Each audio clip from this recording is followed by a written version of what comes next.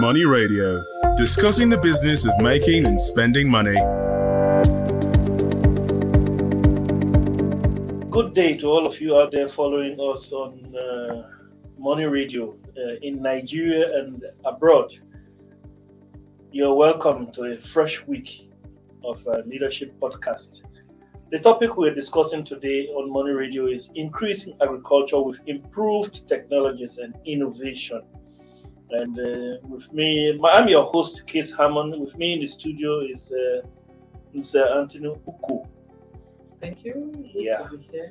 Yeah. And hope all of you had a nice weekend. So you're welcome. The topic we're discussing actually is a fitting one because Nigeria finds itself in a looming crisis, agriculture or food crisis. We say so because between it was March this year, the Food and Agriculture Organization of the United Nations Food and Agriculture Organization released a report. And part of what is written in that report is a dire situation. The report says, for example, that between 2016 and 2019, Nigeria exported agricultural products to the tune of 803 billion naira. But at the same time, we imported agricultural products to the tune of 2.35 trillion. 3.35 trillion naira. That is about 4 times what we imported compared to what we exported. And that puts us in a dire situation. It puts us in a dire situation because it has been projected that by 2050, that is about 28 years from now, Nigeria's population will be somewhere in the neighborhood of 400 million. If we get to that 400 million mark and we are importing food to that extent, and the prices of oil and other commodities that we export, our crude, is not something you can rely on because it's always fluctuating, not stable. So that puts us in a dire situation. We are not agriculture or food secure yet. So what can be done? What are the problems? That's what we are here to discuss today. Listen, you're welcome again. Thank you. So what are the problems? Oh, well, first, let me put this in perspective. Of course, with the huge population in Nigeria, over 200 million currently, the food demand for the country is very, very huge. So even if all that Nigerians were focusing on was to feed ourselves, everyone will be adequately, there will be something for technically everyone to do, all through the food value chain for Nigeria to be sufficiently secured in terms of food. But let's say since the discovery of oil in commercial quantity, Nigeria has gone back on doing something concrete in terms of providing for food for Nigerians. I remember I grew up hearing about the groundnut pyramids, yam, when there's a food festival, you see everywhere bubbling with all kinds of food. Go to the villages, everywhere there was food of all manner, yam, maize, groundnut, cassava. In all parts of the country, there's one food that was produced in abundance and then taken to other parts, and that was the mainstay. At this point, Nigeria agriculture contributed about 40% to the country's GDP at that time, which was significant. I want to remind you, that was in the 60s. That was when Nigeria's population was around 70 million.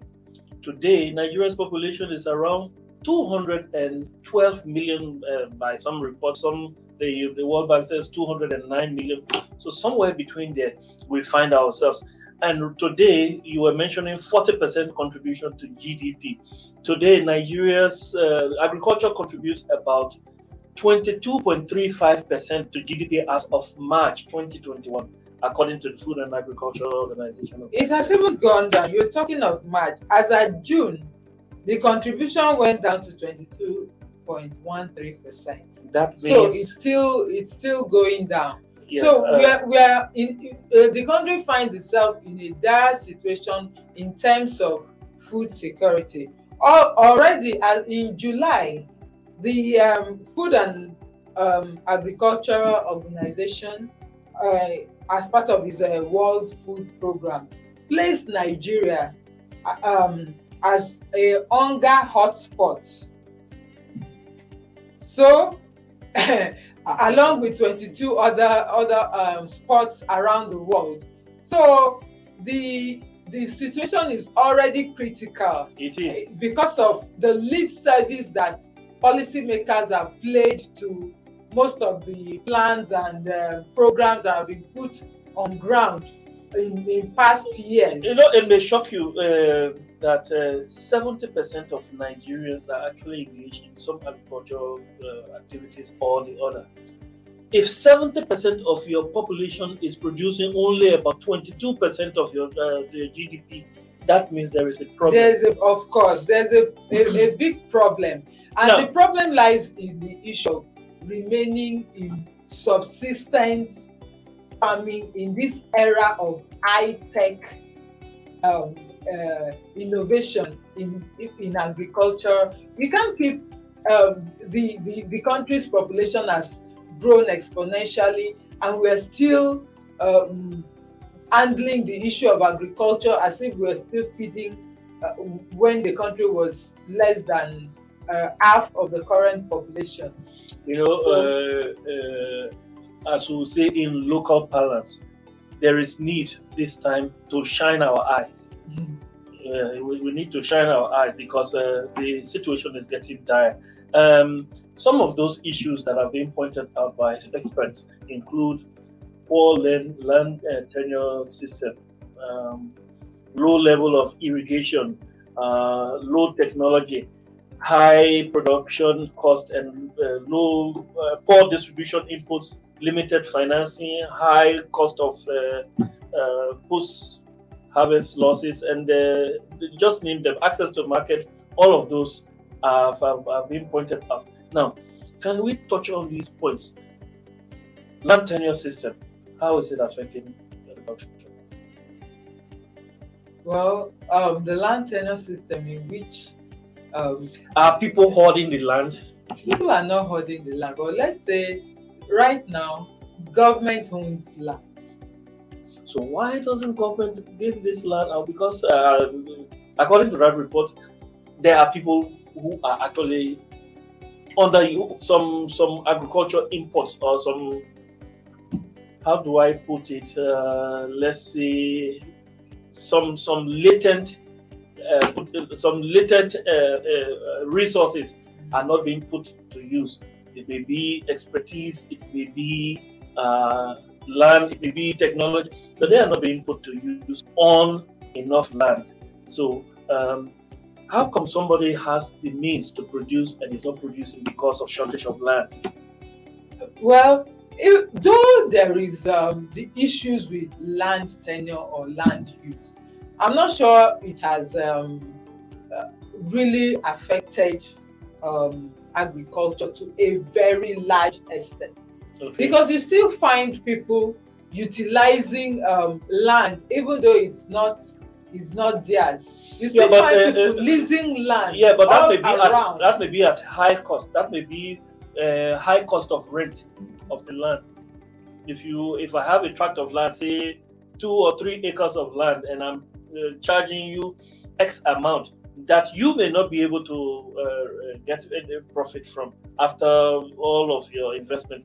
You may be able to get just because part of a report that we have here says that access to markets is another problem, because if you have a huge agricultural output and you have difficulty in accessing market, your food is of course perishable. Of course. And if it's perishable, you know that before you get to the market, you have lost. So the cost of renting land is another problem. Yes, you've pointed out access to market. Before there can be a problem of access to markets, it means that Nigerians are actually producing. So it means that there is land for Nigerians to produce. You make a point there. So there is not that there are no problems with access to land, but the fact remains that despite this problem, Nigerians are still finding a way around it to produce. And that is why when you go to some parts during seasonal products, you find a whole lot of waste. That is food true. Wastage. Yes, so it means that so many people engaged in producing those food, regardless of the issue of land. So I believe that beyond land may be an issue, but it's not a key issue that is limiting Nigerians right now from engaging in farming. You make a point there. Another aspect of that is encumbering agriculture. People point at climate change, and you can't dismiss that. Climate change is also a problem, because by the mere fact that people are migrating from the north to south means that there is limited amount of water to. That's where technology comes in, which we'll touch later on. But that issue of climate change is there. That's where we need to. Let's talk about irrigation. It's government not putting much into those. I want to see investments there. Irrigation. Of course, government have put some, though maybe not. But maybe maybe it's high time government starts to consider genetically modified products. What do you think? I believe that would be a controversial issue. Yes, that would be. After all, it's not killing people. Where it's consumed. Americans are, and we buy food from America. So Americans are. The bulk of the food we eat here is not from America. So that is true. Yes, the bulk of it. But we look at the statistics. We said that 803 billion naira worth of food was exported between 2016 and 2019, whereas 3.35 trillion naira worth of food was imported. That means we depend on food from abroad. Now, where is this abroad? Aren't we talking possibly about genetically modified food? Well, that is left to be proven. It's left to be proven. Now, look on the screen here. You see fish, dried fish. That's sumptuous. It looks inviting. Now, you must love food. I love food. Don't you love food? Let's look at this fish. You know, there was a time, not more than 10 years back, we had fish like this being produced from the Lake Chad basin, from that Lake Chad area, and recently. You know, there's this same climate change issue that people have talked about. We have been seeing that lake is drying up. Which is affecting the production of this food. That is, you remember this fish? Yes, it's affecting the production of this fish. Of course, we can't completely sidestep the issue of insecurity, Boko Haram activities, and maybe affecting people's producing this fish, but we know that the fish, the lake has been drying off, which is affecting production. Yeah, it's affecting production, but don't forget that many Nigerians have gone into fish farming, fish with ponds. Oh yeah, that's true. all around. And it'd be interesting to know that Nigerians are among the highest consumers of fish worldwide. Yeah, so we have Nigerians that are producing food. Yeah. The thing that should be looked into is producing the food in a manner that they can produce enough within a limited time. And that is where innovation, that is where technology comes in. One country I always point to when it comes to producing food, and maybe we need to learn from Israel. Israel has nothing.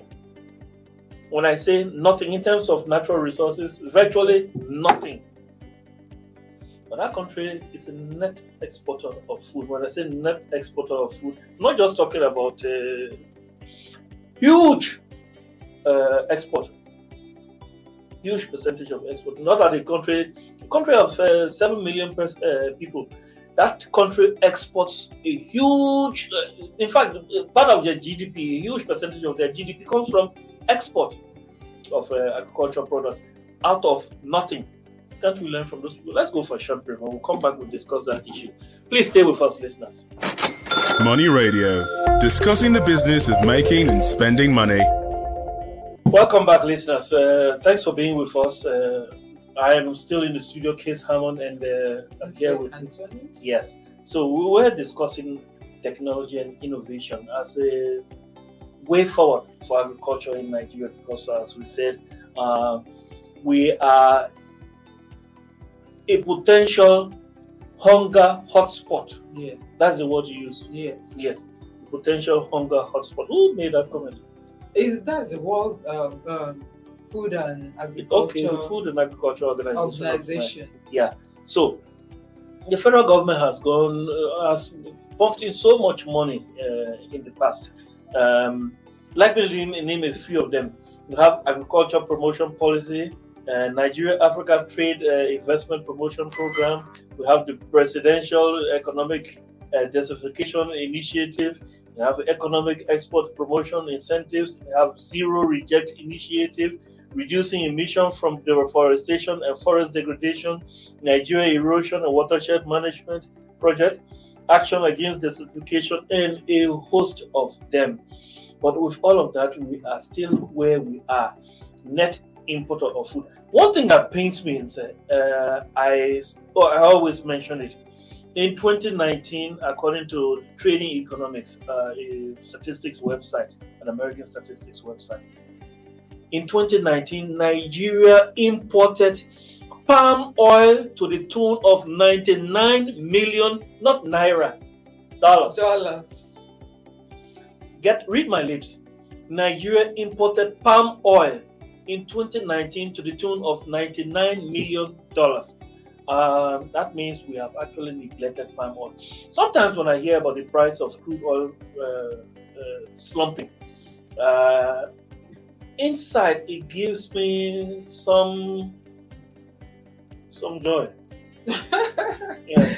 Well, because once we don't have these challenges, once we don't have the challenges that will make us to look and take agriculture seriously, this issue won't stop. We'll continue to pay lip service to agriculture. So does that mean it means that the only time we'll be able to make useful impact, headway in this direction, if the price of oil stays down for a very long time? But yes, of course, that has its own disadvantages, because these things don't just these policies, they don't just begin to yield results overnight. Yes. So when that happens, and there has not been any plan or plans that programs that were policies that were put on ground were not followed up, there were no action was taken on them, and then the price of oil slumps, then we begin to feel the impact immediately. And that is the time you always hear, let's diversify the economy. So on a very serious note, Nigeria, our policymakers, we need to move away from playing lip service to You know, the issue of I give diversification and focus more on agriculture, on mechanized farming. There are large expanse of land that, with technology, with irrigation, a whole lot can be done using farmlands that look like desert, if I may put it that way. The present government, President Buhari's government, I give it to him. He has invested much into agriculture. Even the previous government did. The Obasanjo government did. They have been investing. Probably those investments have not been targeted investments.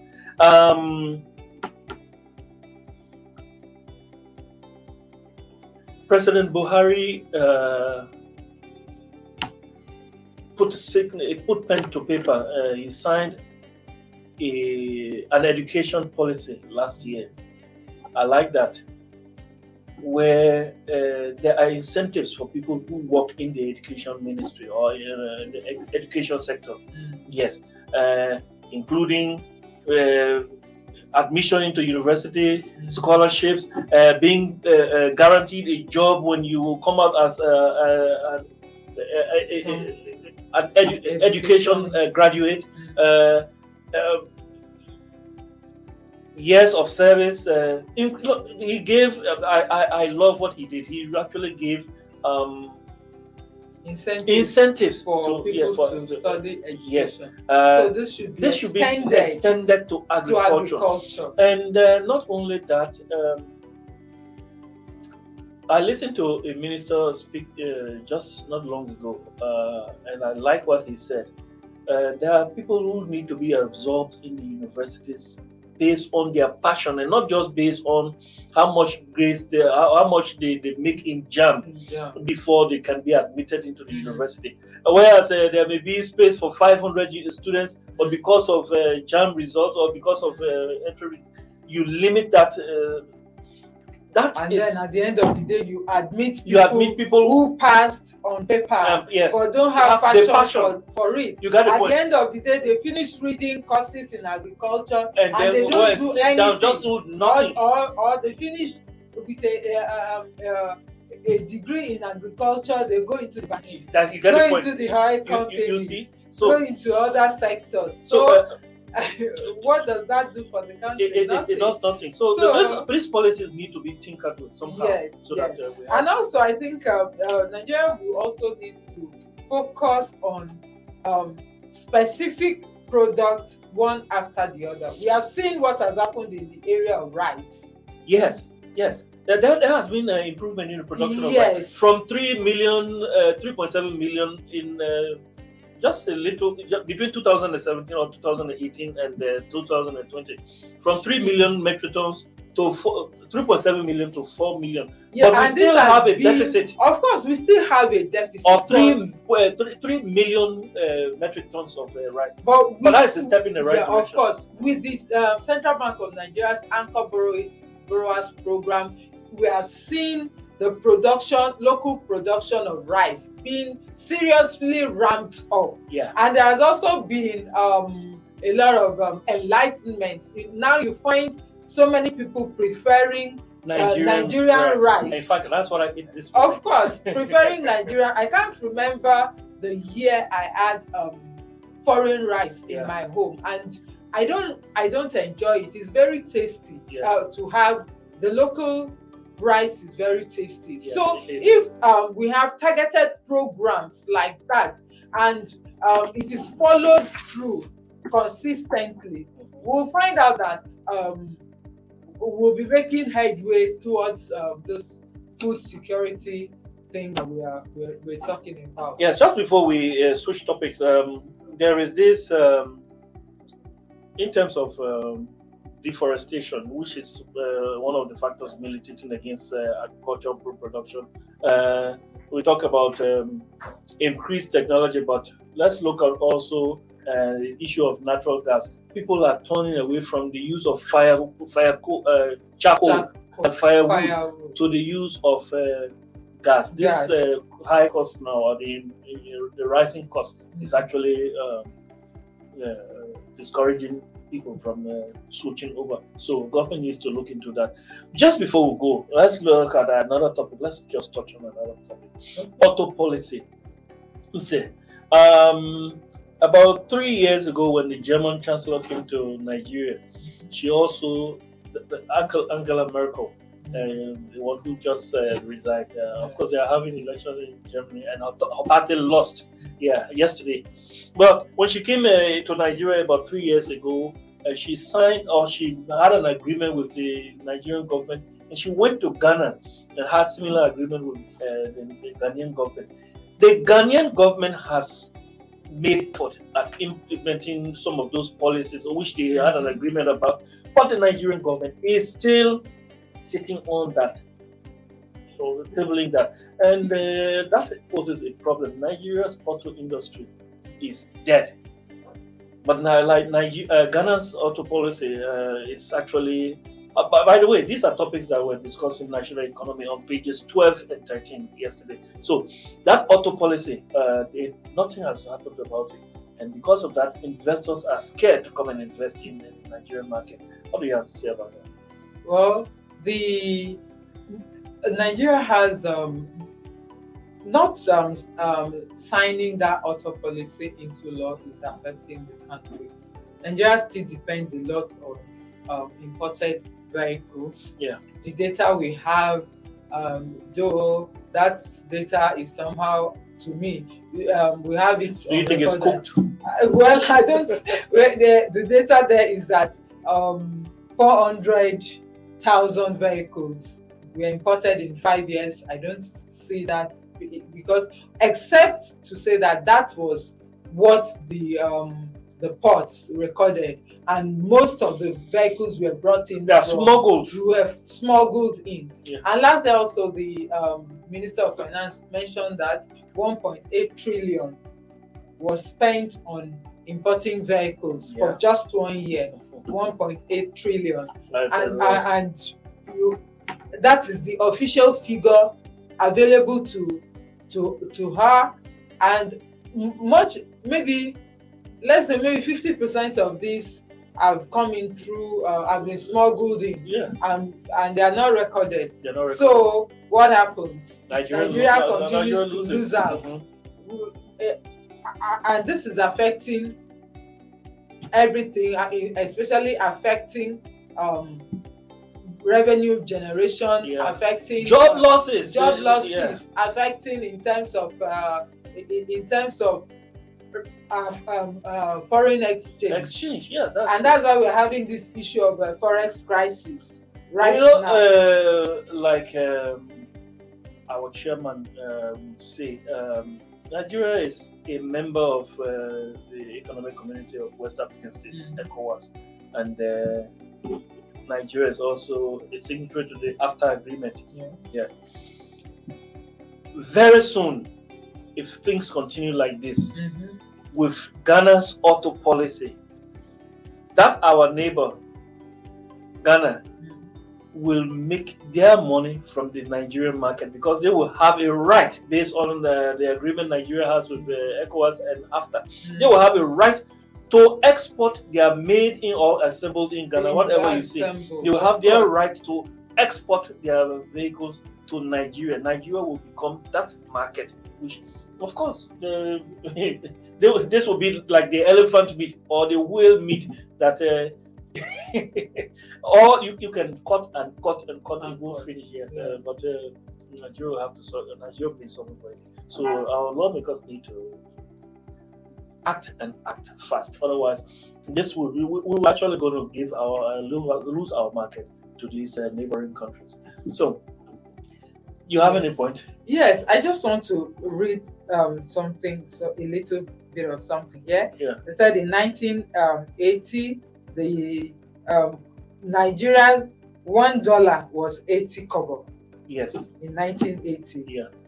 But today it's $1 to 575. And what were some of those reasons? They said we rode in locally assembled cars, buses and trucks, Peugeot cars in Kaduna, Volkswagen Cars in Lagos, Leland in Ibadan, and Amco in Enugu produced their buses and trucks, Ster in Bauchi producing agricultural tractors, and on and on and on. Vono Products in Lagos producing the seeds, and so on. So, but all these things, all these companies have closed down. I'll tell you a little diversion from what you just said.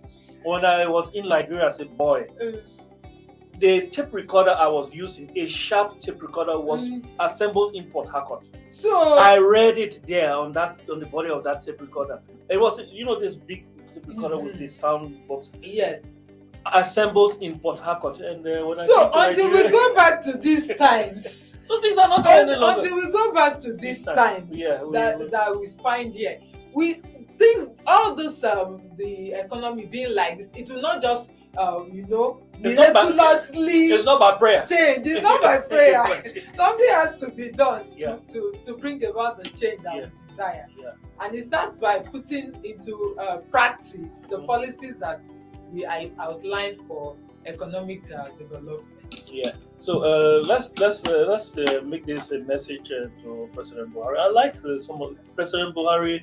One thing I noticed about him, not seeking favor, but he's somebody who closes his eyes when he wants to do something. He closes his eyes and does those things. We can see that with even the signing of the petroleum industry bill into an act, which we have now. He was not afraid to send amendments, just about 36 days after. So I like that boldness. Let him extend the boldness to agriculture and other sectors. Yeah. So that's how much we can take today. It's been Money Radio. I mean, you have been our guest, in-house guest. It's Anthony Uko. I've been your host, Case Hammer. Thanks to our producers, and thanks to all of you who have been following us. Please be with us tomorrow again on Money Radio. We have another bumper edition. Stay blessed. This program is brought to you by Leadership Podcast from the stable of Leadership Media Group.